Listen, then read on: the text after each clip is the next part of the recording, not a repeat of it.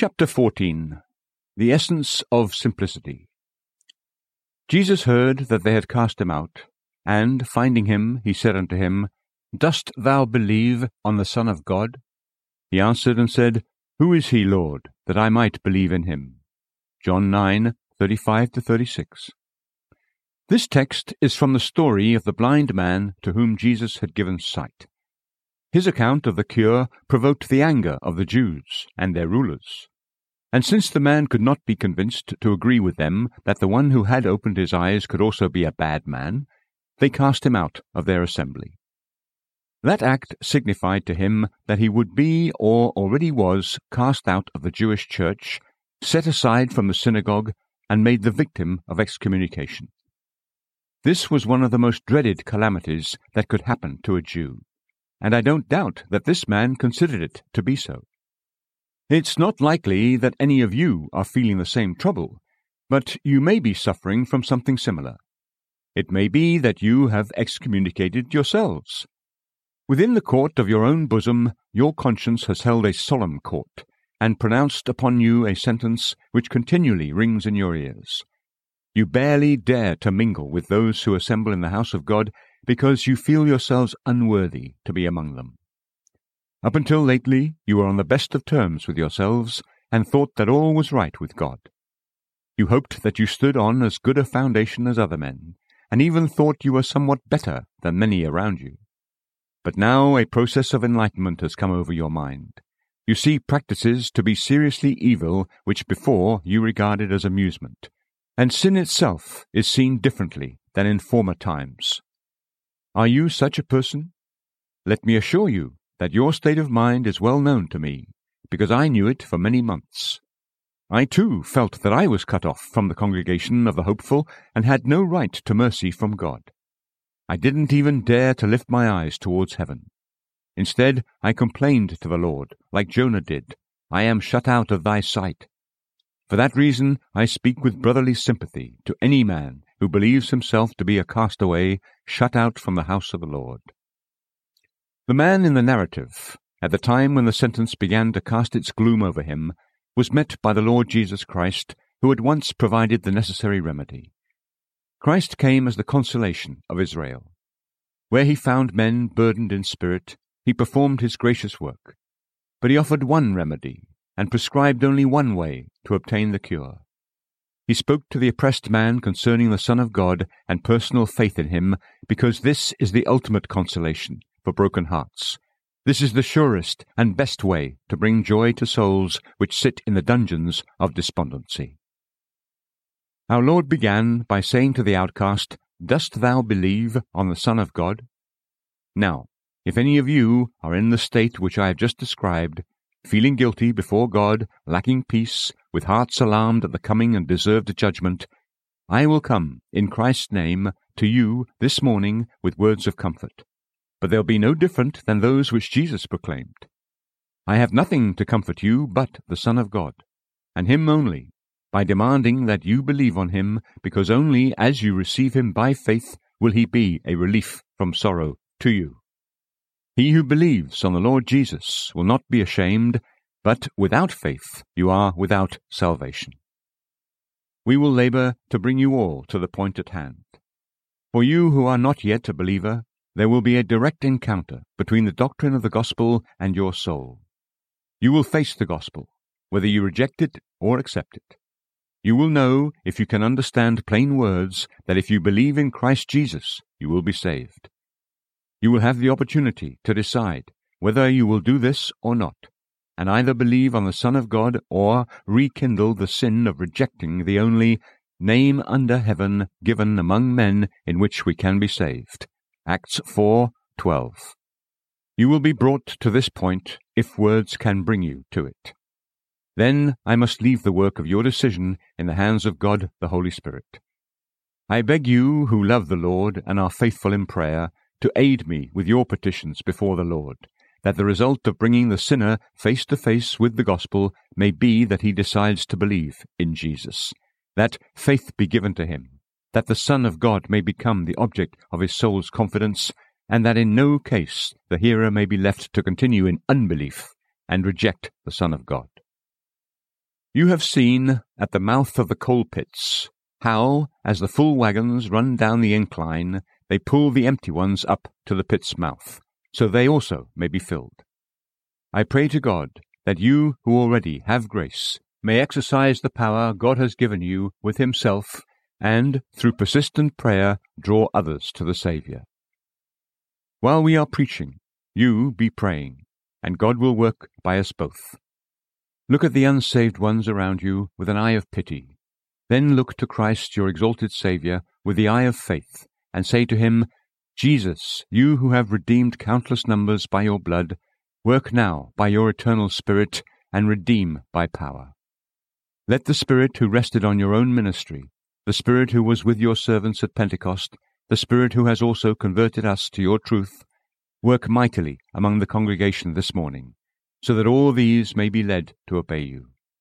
When your cross is lifted high, let it bring life to the dead throughout the camp, and be a lighthouse of safety to the awakened, and a pillar of hope to the despairing. The matter at hand. In an attempt to be practical, we will, in the most direct way possible, lay down and define the matter at hand. With you, my anxious friend, the greatest and most important business that can concern you is that you find salvation.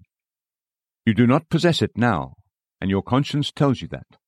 And even though you are well aware that you must obtain it, or be lost forever, you still only have a small chance of ever finding it.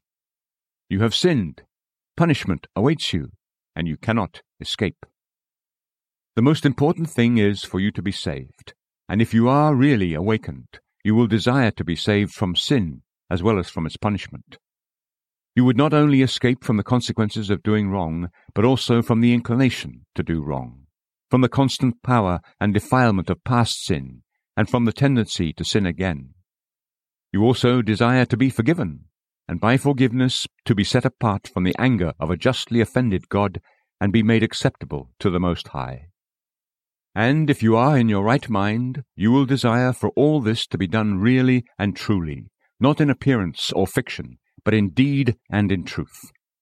God forbid that you would ever be content with the name of being saved, with an external and professed salvation of outward rites and ceremonies, while your heart remains unpurified and your nature uncleansed.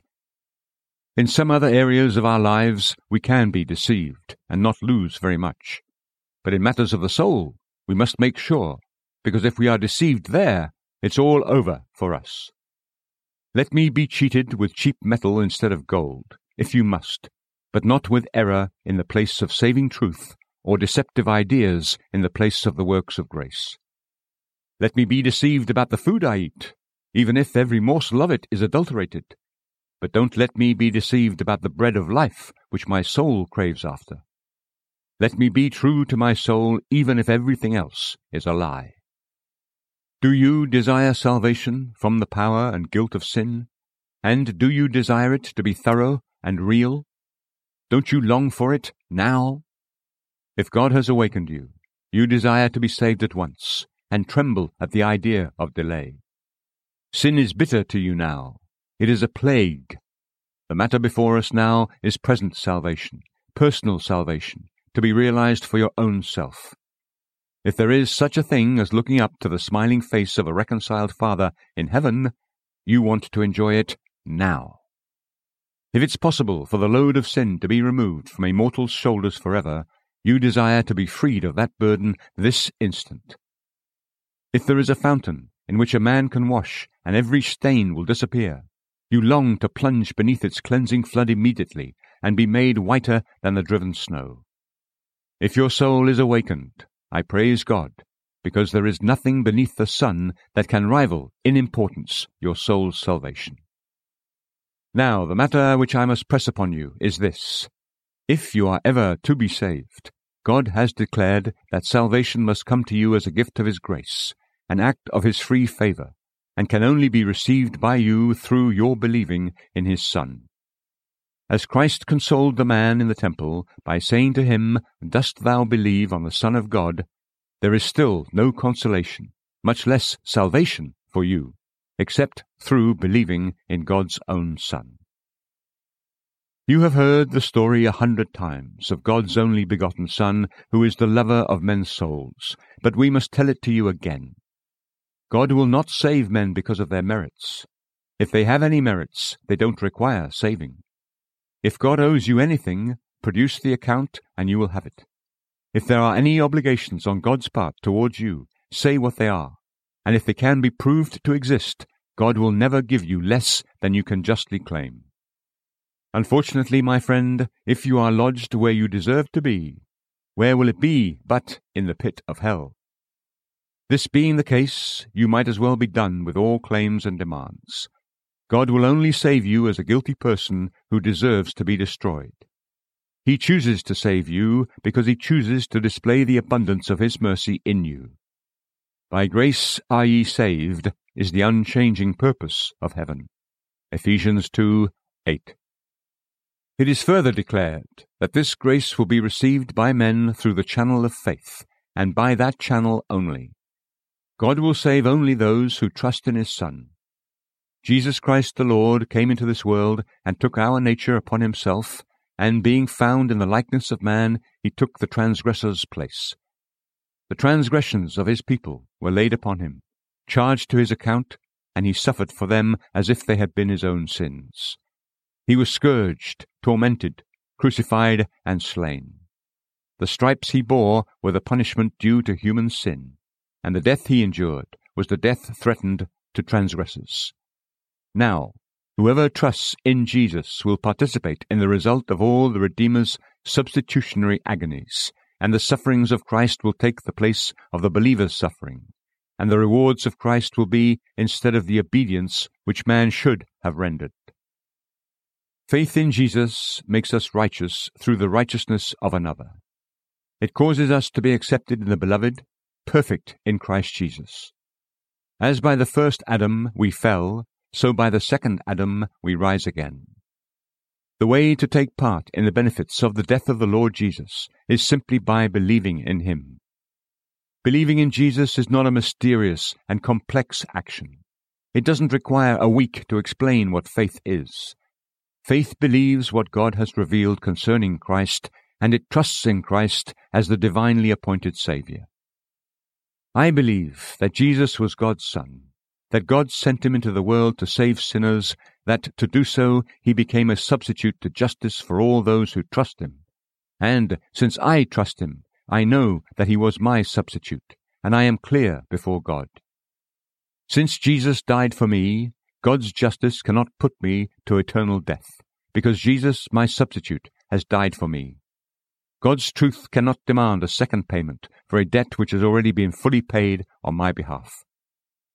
The rationale of the whole thing is as plain as possible. Whoever in this world, old or young, Jew or Gentile, literate or illiterate, rich or poor, immoral or moral, trusts in Jesus will be saved.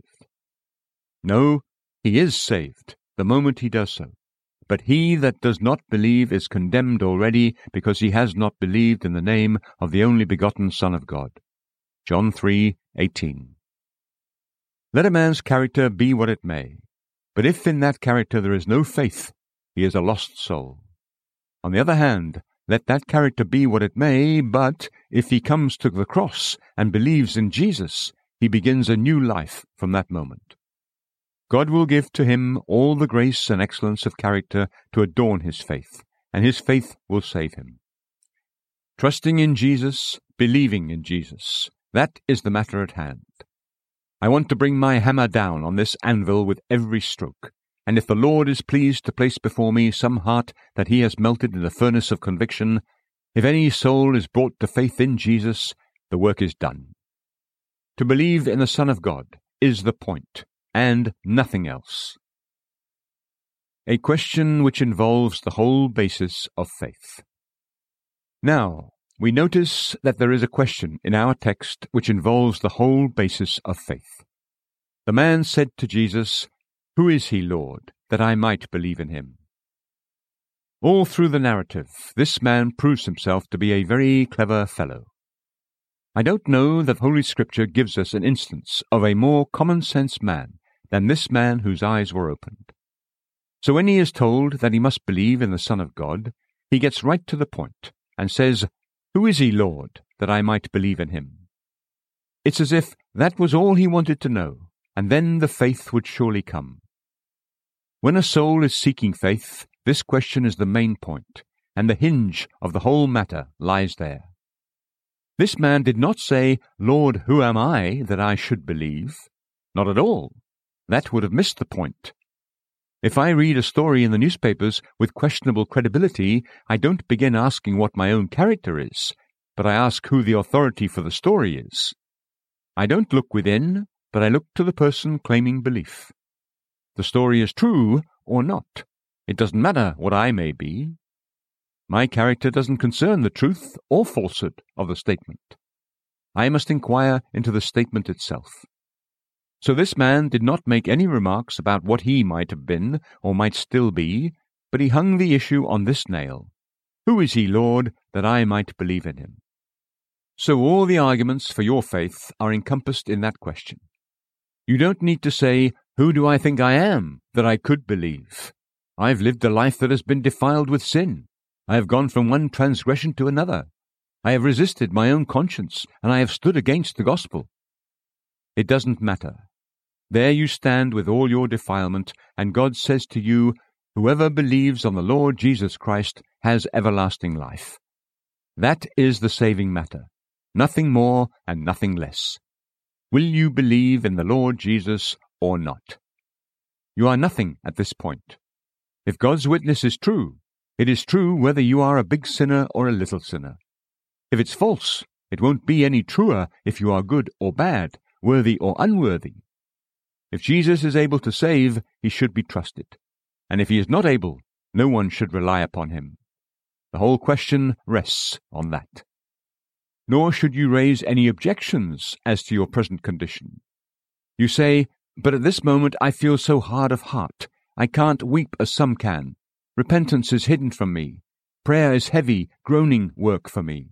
Even when I'm listening to the gospel, my attention is not riveted to the truth as it should be. I am lacking in everything good. I am void of everything that can recommend me to mercy." I answer, what of it? Suppose I tell a man that the sum of £10,000 has been left to him in a will.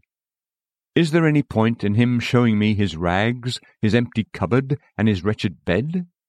Does his poverty make me a liar? Why does the man introduce such irrelevant information into the good news? Either it's true or it's not. His condition has nothing to do with the truth or falsehood of my declaration. If the man were wrapped in scarlet and fine linen, it wouldn't make my statement any truer. Even if the dogs lick him as they did Lazarus, that doesn't give him a right to deny my truthfulness when I tell him a fact. So, sinner, your condition has nothing to do with the question of whether Jesus is to be trusted or not. Scripture, "For God so loved the world that he gave his only begotten Son, that whosoever believes in him should not perish but have eternal life." John 3:16. Will you believe in him? Will you trust the Lord Jesus? If you desire to trust him, the question becomes, is he worth trusting? But you have missed the point if you say, "I am this," or "I am that." Isn't that true? I appeal to your own common sense. "But I might go back to my old sins," one says. "I can't trust myself. I've made some changes before, and they haven't lasted. My ship set out to sea and went down in the first gale. With the temptations that will come, I can't expect that I will bear up and enter heaven."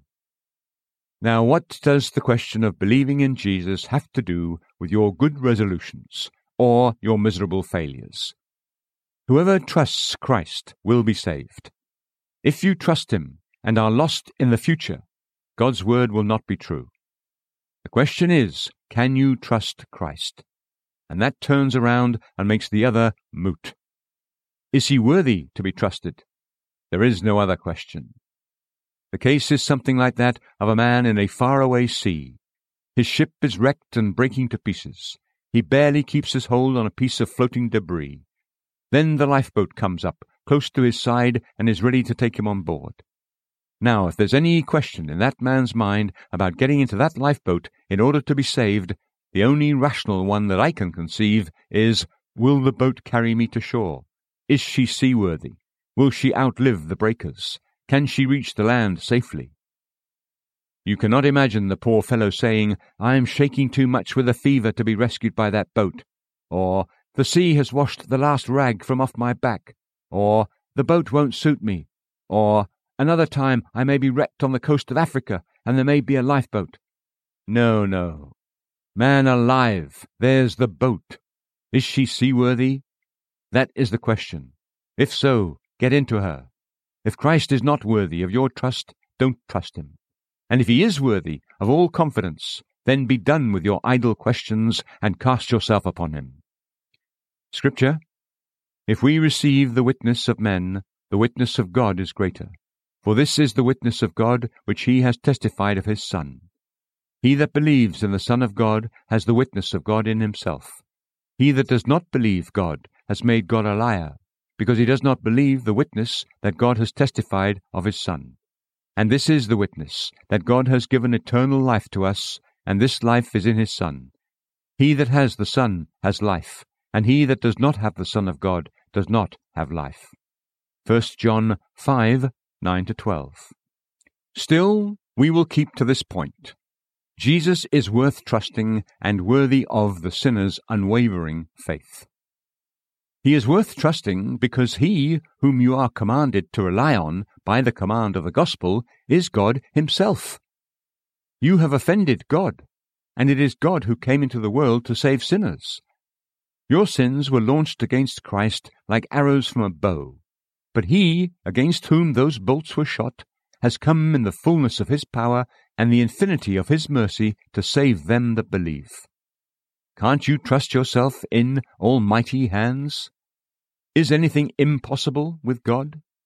An angel could not save you, but surely God himself can. How can you limit the Holy One of Israel? How can you set constraints on boundless love, or place limits on limitless grace? If Jesus were man and not God, unbelief would have a good excuse. But if the Saviour is divine, there is no place for distrust. I feel as if I couldn't help but believe in Christ now that I know him to be divine. Faith has grown to be a necessary act of my mind. Save me! Who will persuade me that he can't? Come forward, you demons, with your arguments, and plead with me. You cannot inject a doubt into my soul while I know him to be God. He can shake the heavens when he pleases, and make the earth tremble. He holds up the universe on his shoulders. Can't he save my poor soul? Yes, he can. Who is he that I might believe in him? He is divine, and therefore I believe. Next, the Lord Jesus Christ, in whom the sinner is commanded to trust, is commissioned by God to save. He came into the world as a Saviour, not alone on his own account, but as Messiah sent of God. He has the full agreement of the Sacred Trinity. It is the will of the Father, the will of the Holy Spirit, and the will of the Son, that whosoever believes in Jesus should be saved. He was anointed by the Lord for his peculiar work. I feel as if this is special grounds for trust in him. If Christ were an amateur Saviour, who had taken up the trade of saving on his own account, there might be a question. But if God has divinely commissioned him to save, why can you doubt any more? He has been authorized by the Eternal. Rest in him. Then there's the fact that the Lord Jesus Christ has actually done all that is necessary for him to do for the salvation of all who trust him. Years ago, before Jesus Christ came into the world, if I had been sent to preach the gospel, I would have had to proclaim, Jesus will take upon himself the sins of believers and lay down his life for his church. But now I have a more encouraging message. Jesus has carried his people's sins away forever, and he has suffered on their behalf all that was required to end their transgressions. He has paid whatever was demanded by the justice of God as a payment for the injured honor of the law. Christ has suffered the equivalent of all the sufferings of all the elect in hell forever. He has endured everything that was necessary so God might be just and still the justifier of him that believes. The cup of vengeance is not full and needing to be drained. It is empty and turned bottom upwards. Jesus drank it dry. The works necessary for our redemption, much greater than the efforts of Hercules, have all been accomplished. Christ has gone into the grave, has gone out of the grave, and has gone up to his glory. He has entered heaven because his work is done. Now he sits down at the right hand of the Father in the position of rest and honor, because he has perfected forever all those who put their trust in him. Now, how can you refuse to believe in Jesus?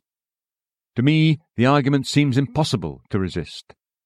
Since it's true that Christ has died, the just for the unjust, and that all who trust him will be saved, I will also trust him and find peace through his blood. The point we trust God's grace is bringing to you is this: Jesus deserves to be trusted, and trust him we will, because he is full of power to save. He is now upon the throne, and all power has been given to him in heaven and in earth. We know he is full of power to save because he is saving souls every day. Some of us are the living witnesses that he can forgive sin, because we are pardoned, accepted, and renewed in heart. The only way we obtained those gifts was that we trusted him. We did nothing else but trust him. If any soul that believes in Jesus would perish, I would perish with him. I sail in that boat, and if it sinks, I have no other to switch to. I vow before you all that I have no other hope. I don't even have a shred of reliance in any sacrament I have undergone or enjoyed, in any sermon I have ever preached, in any prayer I have ever prayed, in any communion with God I have ever known. My hope lies in the blood and righteousness of Jesus Christ.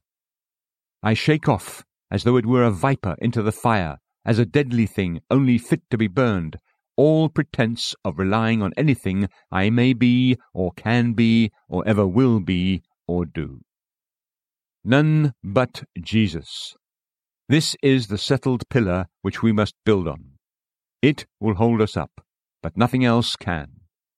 Since by the authority of infallible Scripture we know that Jesus has this power, why is it that souls seeking rest do not obey the command and rest themselves freely upon him? This is the climax of human depravity, that it rejects the witness of God himself and chooses to perish in unbelief. Jesus Christ is by no means unwilling to save sinners. On the contrary, he delights to do it. You don't ever have to drag mercy out of Christ like money from a miser. It flows freely from him like the stream from the fountain or the sunlight from the sun. If he can be happier, he is made happier by giving his mercy to the undeserving. When a poor wretch who only deserves hell comes to him and he says, "I have blotted out your sins," it is joy to Christ's heart to do it. When a poor blasphemer bows his knee and says, "Lord, be merciful to me, a sinner," it makes Christ's heart glad to say, "Your blasphemies are forgiven. I suffered for them on the tree." When a poor little child by her bedside cries, "Gentle Jesus, teach a little child to pray and forgive the sins which I have done," the Saviour loves to say, "Allow these little children to come to me, because this also is a part of my payment for the wounds I endured in my hands, my feet, and my side." When any of you come to him and confess your transgressions and trust yourselves in his hands, it will be a new heaven to him. It will put new stars into his ever-bright and lustrous crown. It will make him see the fruit of the anguish of his soul and give him satisfaction. Don't we also have arguments to prove that Jesus is worthy to be trusted? Every sinner is bound to faith or unbelief. Every sinner is bound to either faith or unbelief. You are bound either to trust in Christ, in whom God commands you to trust, or to refuse to trust him. I am not sent to preach to some of you, but only to everyone who has ears to hear. I have never learned to preach a restricted gospel to part of a congregation. The commission received by every true minister of Christ is, "Go ye into all the world, and preach the gospel to every creature. He that believes and is baptized shall be saved, but he that believeth not shall be damned." Since you are all creatures, the gospel is preached to all of you, sensible or insensible, spiritually dead or spiritually alive. As long as you are able to hear the gospel, one message comes to you all out of the excellent glory. Whoever will, let him come and take of the water of life freely. Believe on the Lord Jesus Christ, and thou shalt be saved. But I know what your course of action will be, unless the Spirit of God prevents it. Many of you will try to avoid the decision between believing and not believing, which I have put so nakedly before you. You won't like to say, "I will not trust Christ." Yet you won't trust in him. So what will you do? Why, you will yet again fall back on your old excuses. "But I am such a sinner, I am so unworthy." I have already shown how that plea is not relevant, and should not be thrust into the business. The question is one and only one. Will you believe on the Son of God? So why do you raise another question about yourself, which has nothing to do with it? Yet I will meet you on your own ground and answer you. For argument's sake, let's agree that you are a special and horrific sinner. If this is true, then of all men in the world you are the man who should trust Christ, because it is written, "This is a faithful saying and worthy of acceptance by all, that Christ Jesus came into the world to save sinners." 1 Timothy 1:15. You have been a drunkard, a fornicator, an adulterer, a thief, in fact, a devil of a man. Well then, you've been a sinner. That's all it comes down to. And Jesus Christ came into the world to save sinners. Therefore, instead of being shut out by your character, you are shut in by it. You are the sort of man that Christ came to save. You can't run away and say, "He didn't come to save me because I'm not a sinner." You don't dare do that. It's very likely that you will turn around on me and say, "My reason for unbelief is that I don't feel like I should." This objection should never be voiced. Because I feel a pain in my foot this morning, is that a reason why I shouldn't trust in an honest man or believe a statement which comes to me on good authority? I will, however, disprove this argument on your own ground. You are so sinful that you are, in all respects, undeserving. Well, Jesus came to save his people from their sins. Clearly, you are one of the very sort of people he came to save because you are full of sins. His salvation is all by grace, and since you have no good thing about you whatsoever, you are a perfect fit for mercy, free mercy, great mercy. Salvation, all by grace, exactly suits you. Since you are an empty vessel, then it's clear you want to be filled. Since you are a filthy vessel, you need washing. And Jesus proposes to both cleanse and fill. His proposal is exactly adapted to your circumstances. You are the very man for grace to bless. "Ah, but," says another, "I feel myself lost, utterly lost." What? Do we have to first do battle with some of you because you feel too little, and then with others because they feel too much? We must come back to our one fixed point, and remind you again that both excuses miss the mark. That one point is, will you or will you not believe in the Lord Jesus, whom God has set forth to be the Saviour of men? But even if you are crushed with sorrowful feelings, there are special reasons for your attention to the gospel call, since some invitations are especially directed to you, such as, "Ho, every one that thirsts, come ye to the waters," and, "If any man thirsts, let him come unto me and drink." If there are special messages of grace for you who are somewhat awakened to a sense of need, then I beg you to be quick to accept the testimony of God so that your souls may live. The one question for every unconverted sinner is, will you believe on Jesus Christ? But I hear you saying, "Well, I might do better in the future. I think I might, by some exertions of my own, get into a better condition." How can you hope so? Haven't you made a pretty mess of it up until now? you had better give up the vain attempt.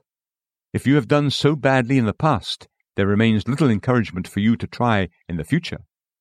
Let despair drive you to faith. The worst of your conduct is that you are going exactly contrary to God's plan. God says, "I will not save you on the basis of merit, because you have none."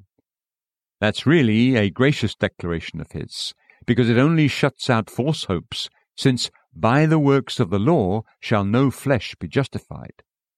So if you say, "I will seek salvation on the basis of works," you are flying in God's face. Is this wise? I would much rather recommend that you accept at once what He so freely gives. Follow the example of a person the other day in dealing with another. He wanted to purchase something from his brother.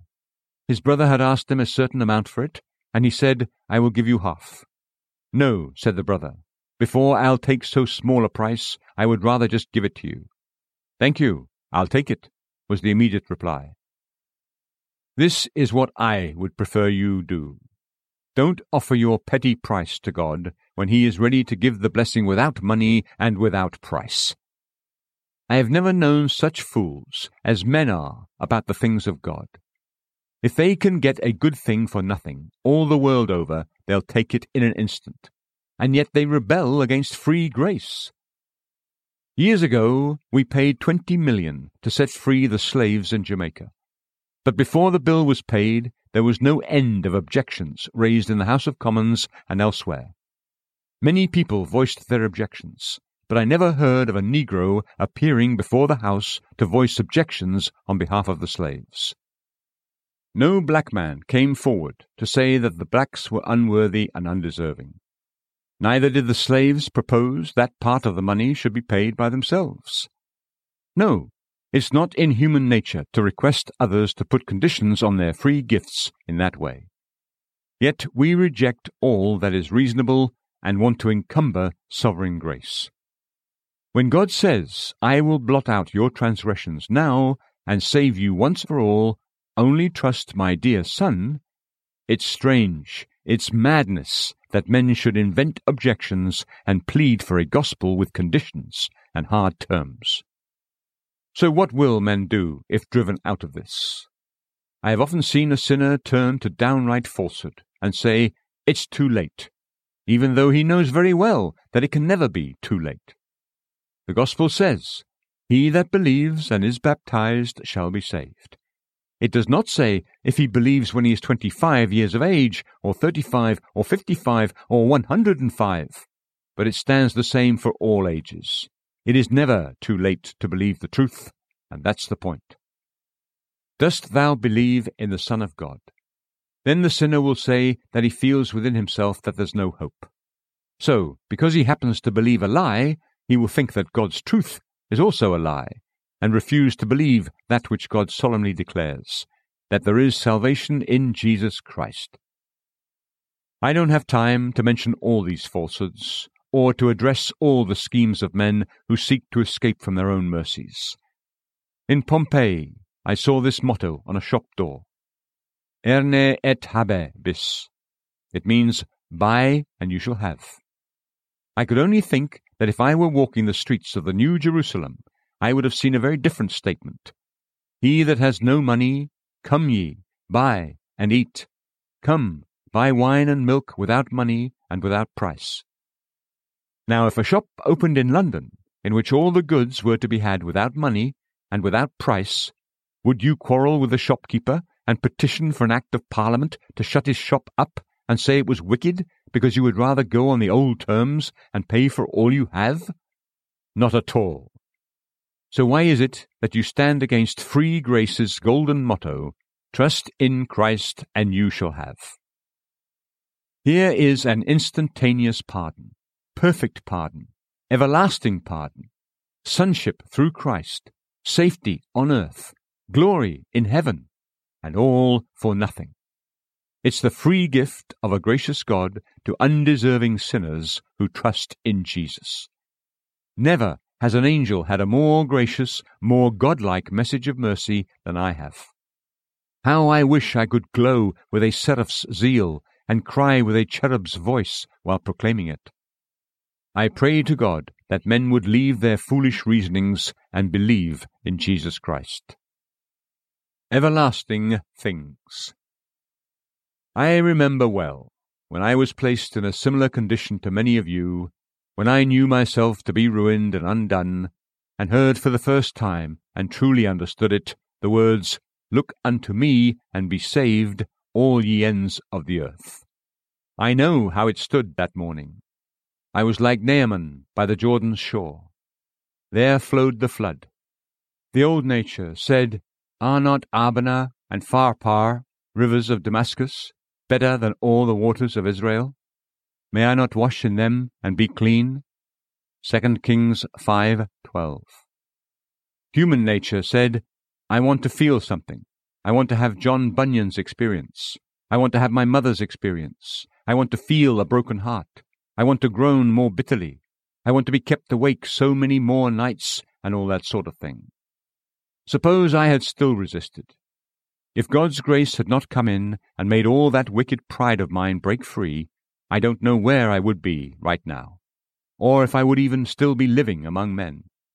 I might be in hell, gnawing my tongue, because I thought it was a good idea, after hearing a plain gospel sermon, to reject the gospel when it was proclaimed. And all because I wouldn't believe what is indisputably true, and would not trust in him whom no one ever trusted in vain. I know there are some in my condition, in whom the good Spirit will say, "Wash and be clean." And the soul will sigh and say, "It seems too good to be true." But the good Spirit will reply, "Are not my ways higher than your ways, and my thoughts more than your thoughts?" Isaiah 55:9. Unbelief will say, "Your sins are many." But the good Spirit will answer, "If your sins were as scarlet, they shall be made as white as snow. If they were red like crimson, they shall become as wool." Isaiah 1:18. Then the heart will suggest, "But I have rebelled against you, O God, for so long." And the sweet Spirit of God will whisper, "I have blotted out your sins like a cloud, and like a thick cloud your iniquities. Return unto me, for I am married to you, says the Lord." And I trust that, at this very moment, many hearts will say, "Then I will simply rest my soul's salvation upon Christ, the Son of God, who is the only Saviour of the lost. From this day on, I will never hope to be a self-saved man, or look to anything but him who on the bloody tree endured the wrath of God on behalf of as many as believe on him." If you trust Jesus in this way, as surely as you live, you are saved. Go in peace.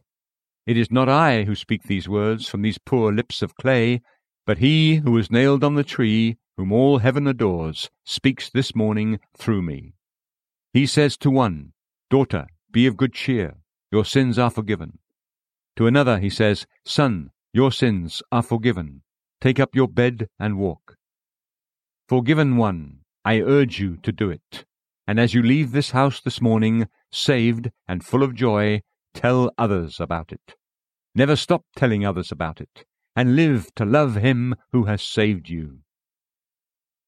The other day I saw a picture by Rubens, in which he had painted Mary Magdalene kissing the feet of Christ while they still gushed with founts of blood on the cross. It was a strange picture, but I felt like if I had been there, I would have kissed them too, even though they had been crimson with his gore. Oh, blessed feet! Oh, blessed Saviour! Oh, blessed Father, who gave his Son to be so blessed a Saviour! Oh, blessed Spirit of the blessed God that led our wicked proud hearts into obedience and trust in Jesus. Blessed be the God and Father of our Lord Jesus Christ, who has transferred us into a lively hope by the resurrection of Jesus Christ from the dead. The Lord bless you. Amen.